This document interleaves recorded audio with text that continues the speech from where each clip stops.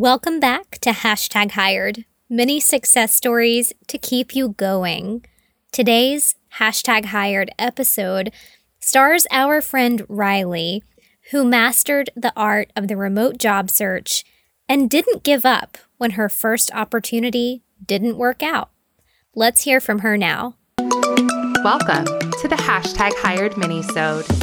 Each week, we're sharing your Hashtag Hired success stories. So my ombudsman at the time, when I moved in with my husband, we were not married then, had told me about VirtForce, saying that, if you can really only do virtual jobs, I know them, they work really well, and they might be able to help you. So I originally connected with the Facebook page at first when the ombudsman told me about it. So VirtForce kind of gave me the skills I needed to be able to do the interviews, but I was also taught something very important that no one really knows about. Because, it's funny when you read these job descriptions, you try to mold yourself to be that perfect applicant, when in actuality, there's no such thing. And I kept trying to mold myself to be whatever these jobs wanted me to be. But Stephanie and Kimberly helped me realize that at some point, you're never going to be what they want you to be. You have to just be yourself. So I just ended up breaking that mold, saying, enough's enough. I'm tired of being something they want me to be. I'm going to be me for once. And later on, they posted about Sutherland hiring, and I said, well, I applied for them years ago and got told no. I'll just go ahead and do it again. And about a few days later, Indeed had sent an email that they were conducting virtual interviews. And so I just went in on that and just ended up being myself, which at times is quirky. But it impressed the interviewer enough that I went through the process and got hired with them. So it's for Sutherland Global Services. They do call center work, basically. It's with a particular client that does both customer service and tech support. But really the main reason why I went for it wasn't because of the call center job. I'm about to graduate from college in May of next year. And so there was opportunities in Sutherland that by the time I get my degree and move to California, I might be able to move up with the company. So my biggest goal really is to do the job well enough just so I can move up and stay with the company long term. It's not for the job, it's more for the career aspect of it. Need help with your resume? VirtForce has your back. Listen to our Resume Bootcamp series, which covers episodes 47 through 60 of this show. Play them in chronological order to build a winning resume tailored to the virtual job market. Resume Bootcamp also offers a subscription-based online course and private community. Learn how you can opt in to our live trainings and resume critiques at bit.ly/VF-BC.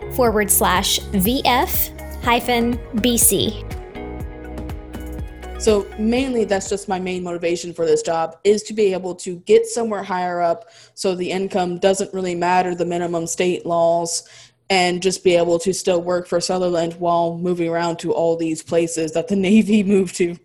So the job title, I believe, is customer support. And pretty much I'll be handling inbound calls, finally. Been doing outbound for a while, and that was, I was getting old. And pretty much helping them either with billing or technical support for internet, TV, phone, anything they kind of need, which more in lines with my experience being technical support. I am very tech savvy. I know everything about the computers and the phones. I'm the main one that my friends go to for troubleshooting. So it's finally getting in line back to that, which I really love doing tech support. I love helping people with their issues. I even love explaining it down to them, this is what you need to do and this is how you do it, and just walking them step by step. It's a lot more fun for me than just helping with a billing problem. But I do it for both jobs, but the tech support aspect is what has me most excited. So it's going to be full-time, which is going to be adjustment for my last few semesters at school. I finish up in February, so it's going to be a whole new challenge to where I'll have a set schedule instead of naming my own. But at the same time, we don't get many benefits when we're part-time or when we're 1099. And that was stressing me out because when I take days off work, I lost money. So at least I'll have that cushion of a set schedule. I know when I work. I know when I get off. It's not fluctuating all the time. I don't have to fight for hours. I am currently considered OCONUS, but I believe they offer positions anywhere within the U.S., even in Hawaii.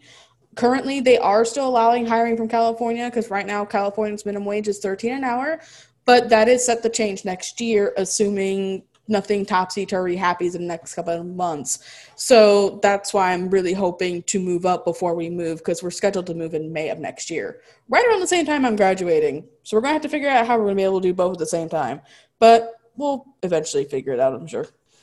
The happiest for me in my new role is my employer doesn't treat me like a number or some person they can talk down to. And I really wish employers would get out of that mindset to where my old job, I kept being told every day that we can be replaced at any time. And it was always, we were getting pounded on.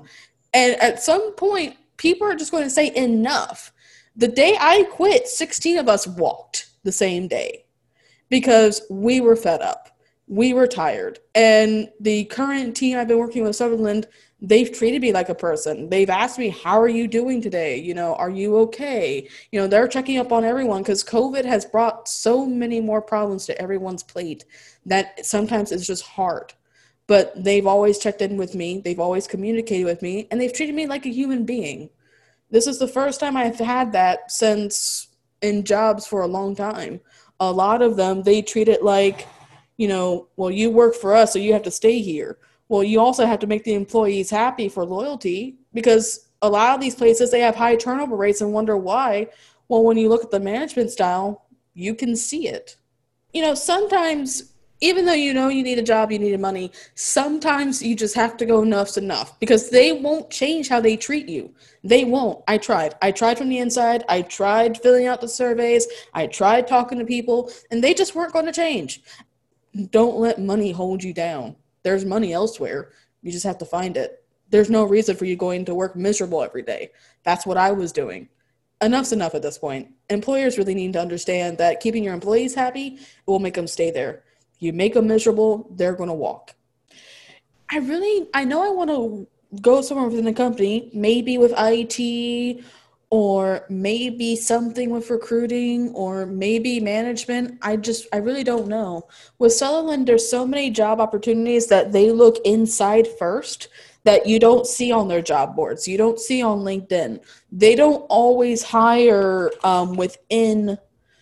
without the company, like outside the company. They take a lot of their jobs and put them within first. And if they can't find anyone, then they go outside. So being able to have access within 6 months to those jobs, I'm pretty sure going to be life-changing. I just don't know what it would be. I personally hope for something in IT, but we'll just have to see how it goes. I got hired on with that one company in December. I worked it for a few months, realized that what it was going to be, started looking at about, I think around February, March, I started looking. But I wasn't really looking very hard. Like, I was looking, but I wasn't looking at the same time. I was looking to see what was out there, looking to see what was required, going to job fairs, listening to spiels, and really trying to find a company that fit me. Not one that I fit them, but fit me and my lifestyle and how it would work and what the benefits were and if there was PTO.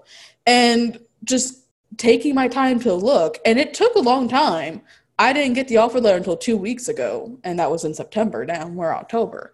But sometimes if you take the first thing that falls in your lap, like I did originally, it's not going to make you happy. It just won't. And you just have to find what works for you and your family and what works for your schedule. And I can understand people who are really hurting for money. They have to get out there and find their next job. But, you know, in the long run, the one thing I learned, that can really hurt you.